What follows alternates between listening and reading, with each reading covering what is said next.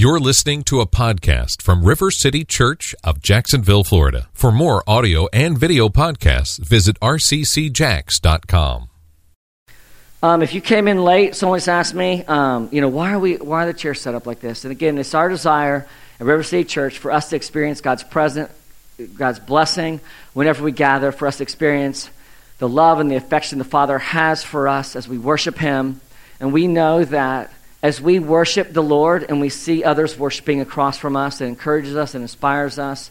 And we just know that as the early church gathered, it was in living rooms that were crammed together and where people were having to hear out-of-tune brothers and sisters sing. And they were bunched up with people that, stole the family goat when they were 8 years old, or, whatever they did. And this is an opportunity that we feel like, and we may keep it this way. And I know that for some of you that scares you because you're like, oh my goodness, I'm in the wrong, this isn't the seat I want for the rest of my life at River City Church. I've staked new ground and I didn't even know it. What am I going to do? That's okay, you can mix it up next week. We really don't know what we're going to do. I know that surprises you, but we really don't know. But the other big reason is because we just, as God's growing our church, we feel like that this arrangement may afford us more seats. If we get rid of the stage, we can put a whole nother 3 or 4 rows there of about 100 more seats. And so that, too, would increase the opportunity for us to stay in one service for even longer, which is what we're desiring. But as we move into communion this morning, one of the things that I said at the beginning of the service as well is that there's this aspect of communion when we gather that we look back and we remember. There's an aspect of communion where we realize presently what is God calling us into as children of His, and as a church, and then we look forward to what is going to happen when Christ returns and we're with Him.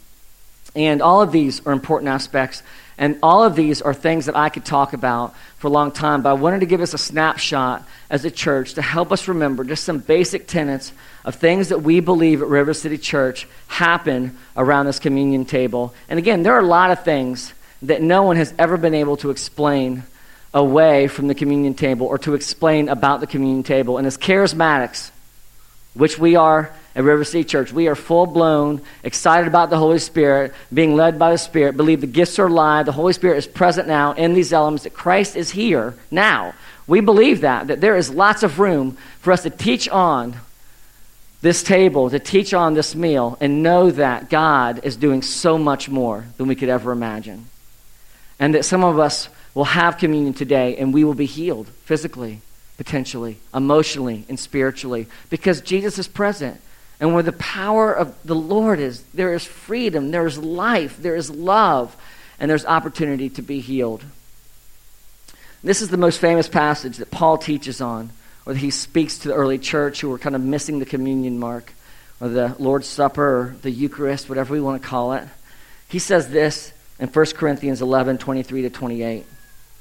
For I received from the Lord what I also delivered to you, that the Lord Jesus on the night when He was betrayed took bread, and when He had given thanks, He broke it and said, this is my body which is for you. Do this in remembrance of me.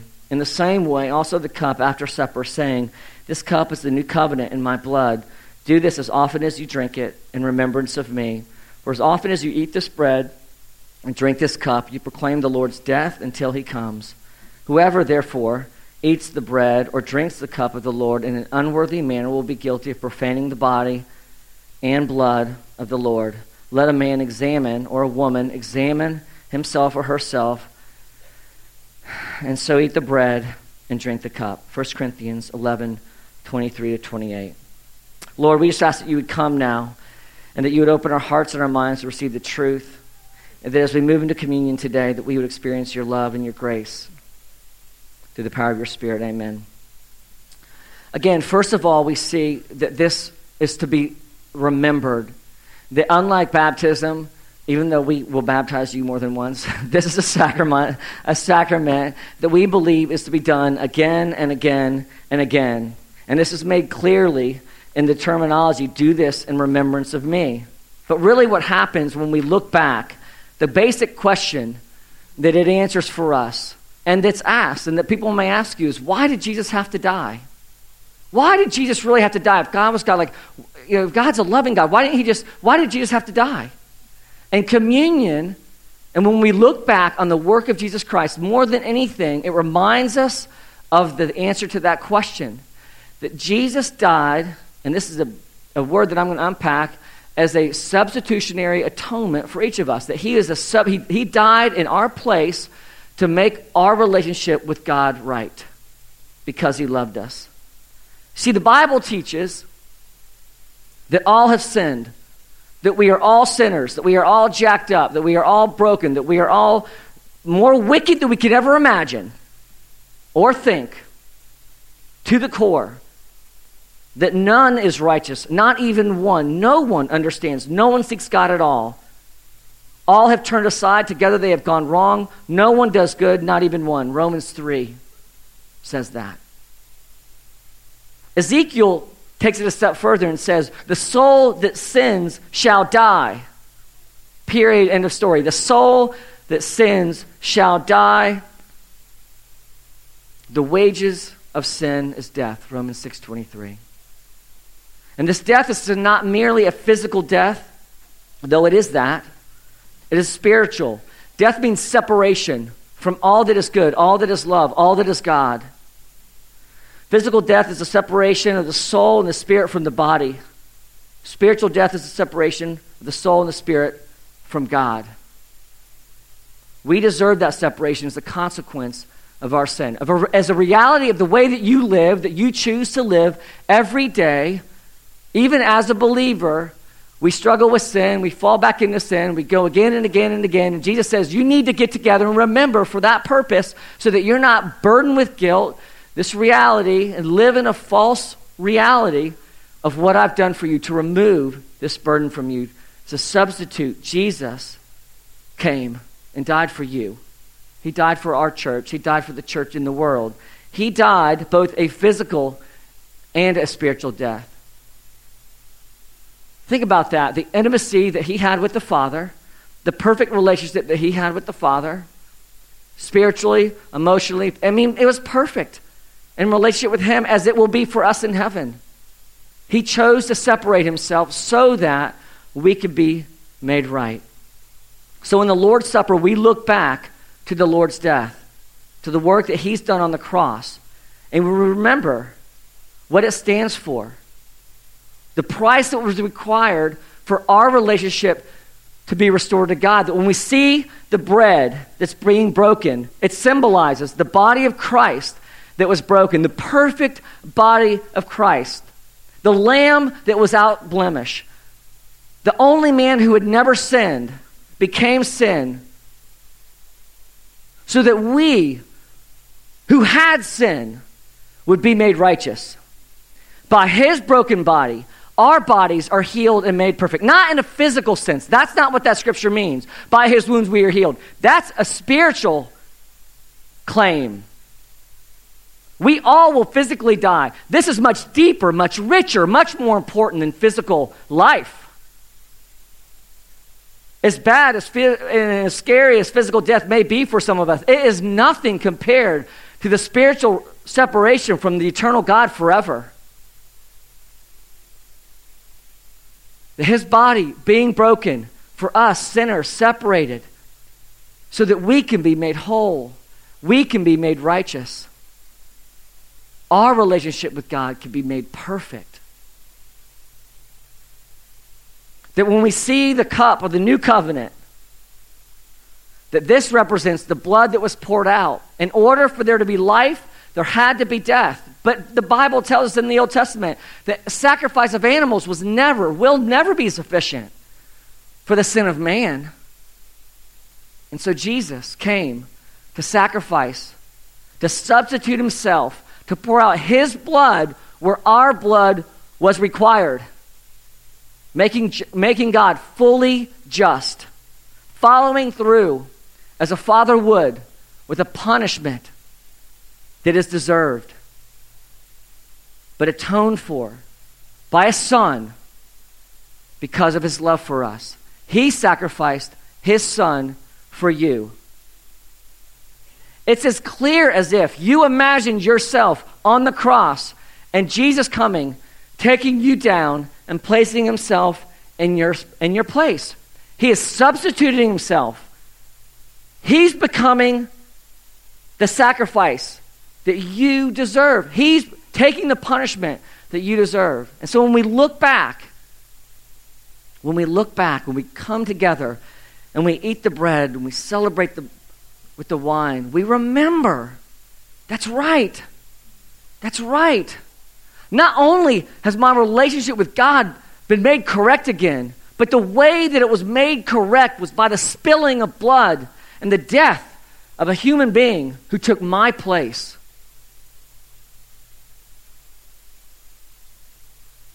But the Lord's Supper also has a present significance as well. And I feel like this is the one we miss the most. This is an opportunity for us to examine our lives in the light of our profession of faith in his death. So in the light of what we know is happening spiritually, what has happened for us, as we remember that, we are also called to remember and to deal with the reality and say to the Spirit, come, examine my heart and how that I live. Am I living in a way that this is true? Do I really believe this?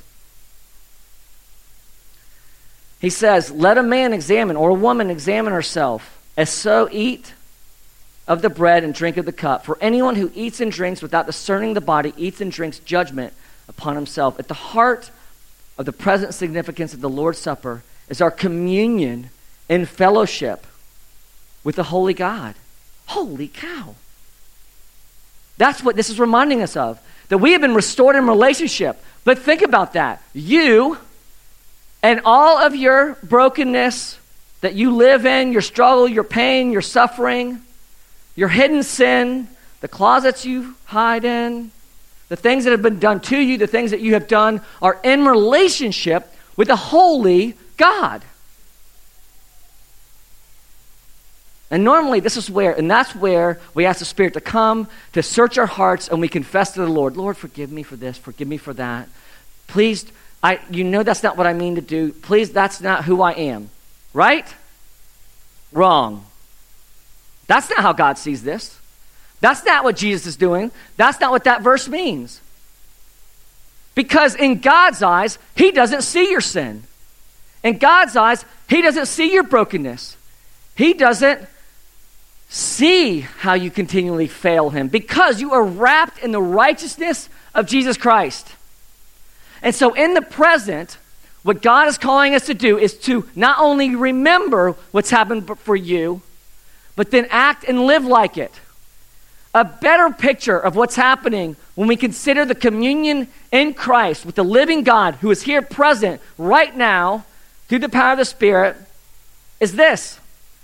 If you were to close your eyes before you were to come up for communion, you close your eyes, right? And you say, Spirit, come, search my heart. And know me, I don't want to take this meal. I don't want to, in a way that is undeserving or in a way that is a disgrace to you or our relationship. We close our eyes. I would say that this is an accurate picture, is that Jesus would approach us. He would grab our hands, or our shoulders, or our face,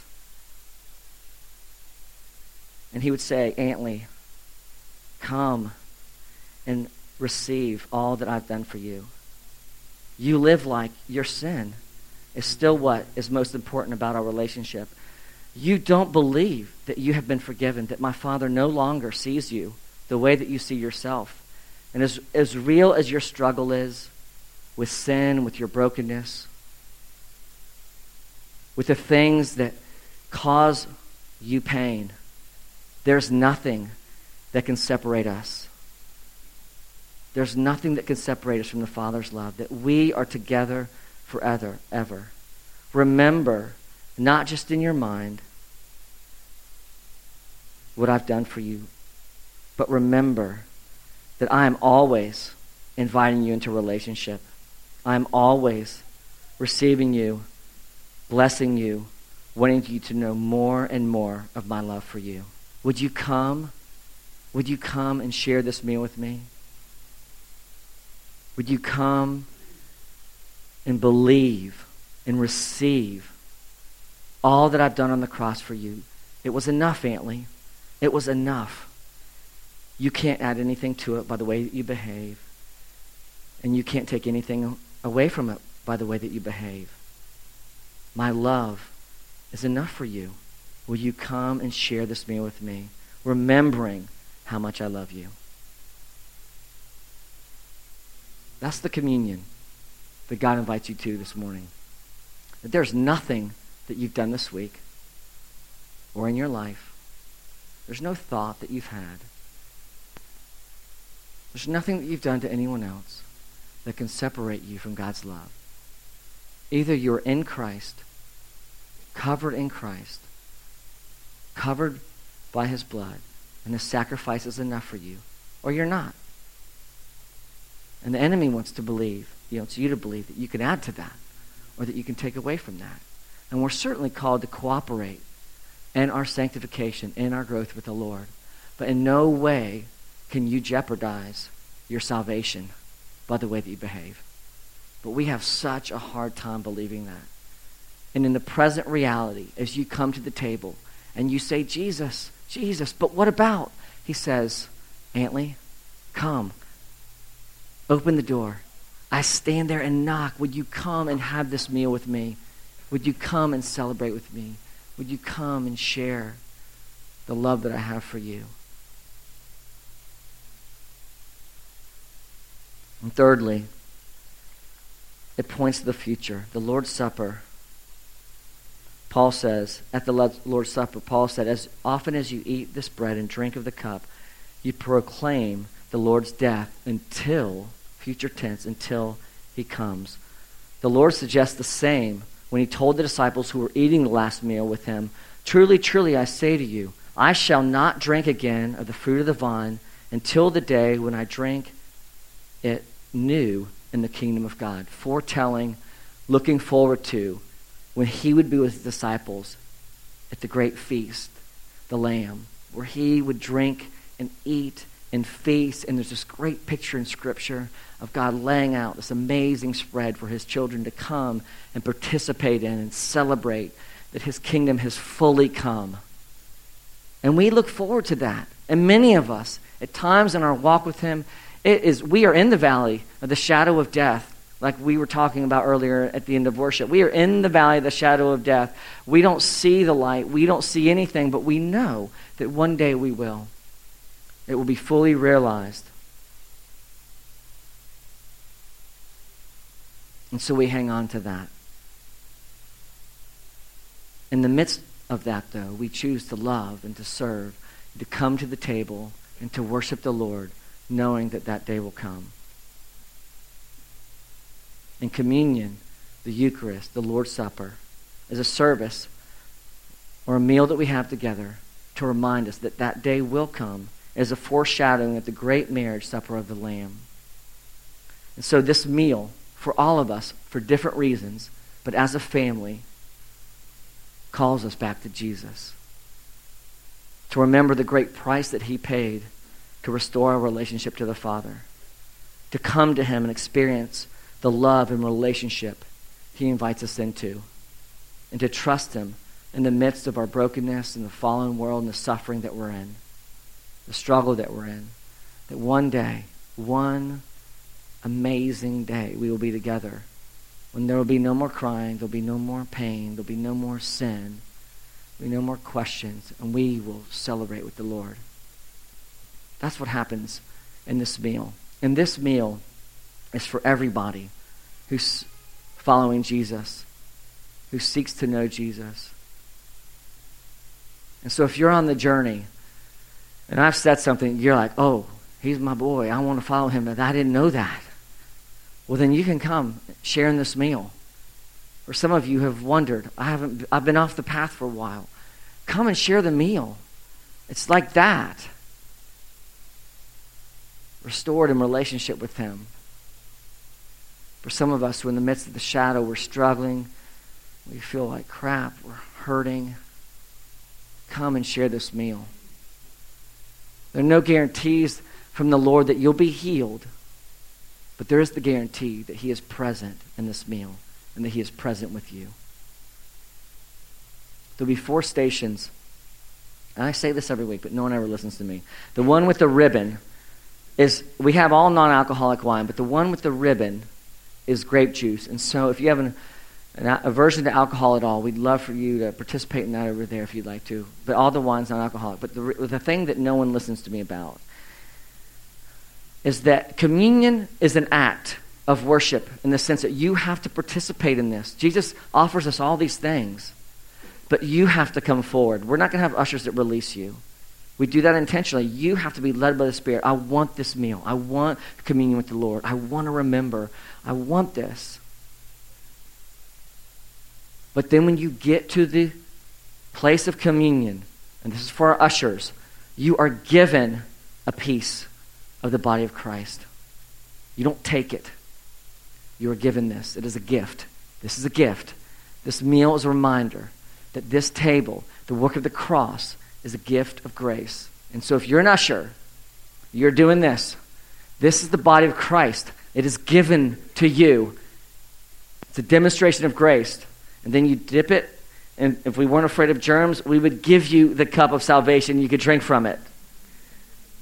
But because cooties are true, we give you the bread, and you dip it in the cup as a gift, and you participate. And we participate as a family. And so if the ushers could come forward, there'll be 4 stations. Come as you feel led by the Spirit, and we'll respond in worship when we're done. Father, bless this time. Bless these elements. We pray, Jesus, that we would experience you. We would experience your Spirit in this celebration. Go ahead and take these. We pray that we would be transformed and healed, that our hearts would be made new. For those of us who need a breath of fresh air, that we would experience your presence and love. For those of us who feel like we're in the valley, that we would look forward to the day that we wouldn't be, but know that you're present with us. For those of us who don't know you, or we're coming to know you, that we would remember the sacrifice that you've made to give us life as we seek to find life in other places.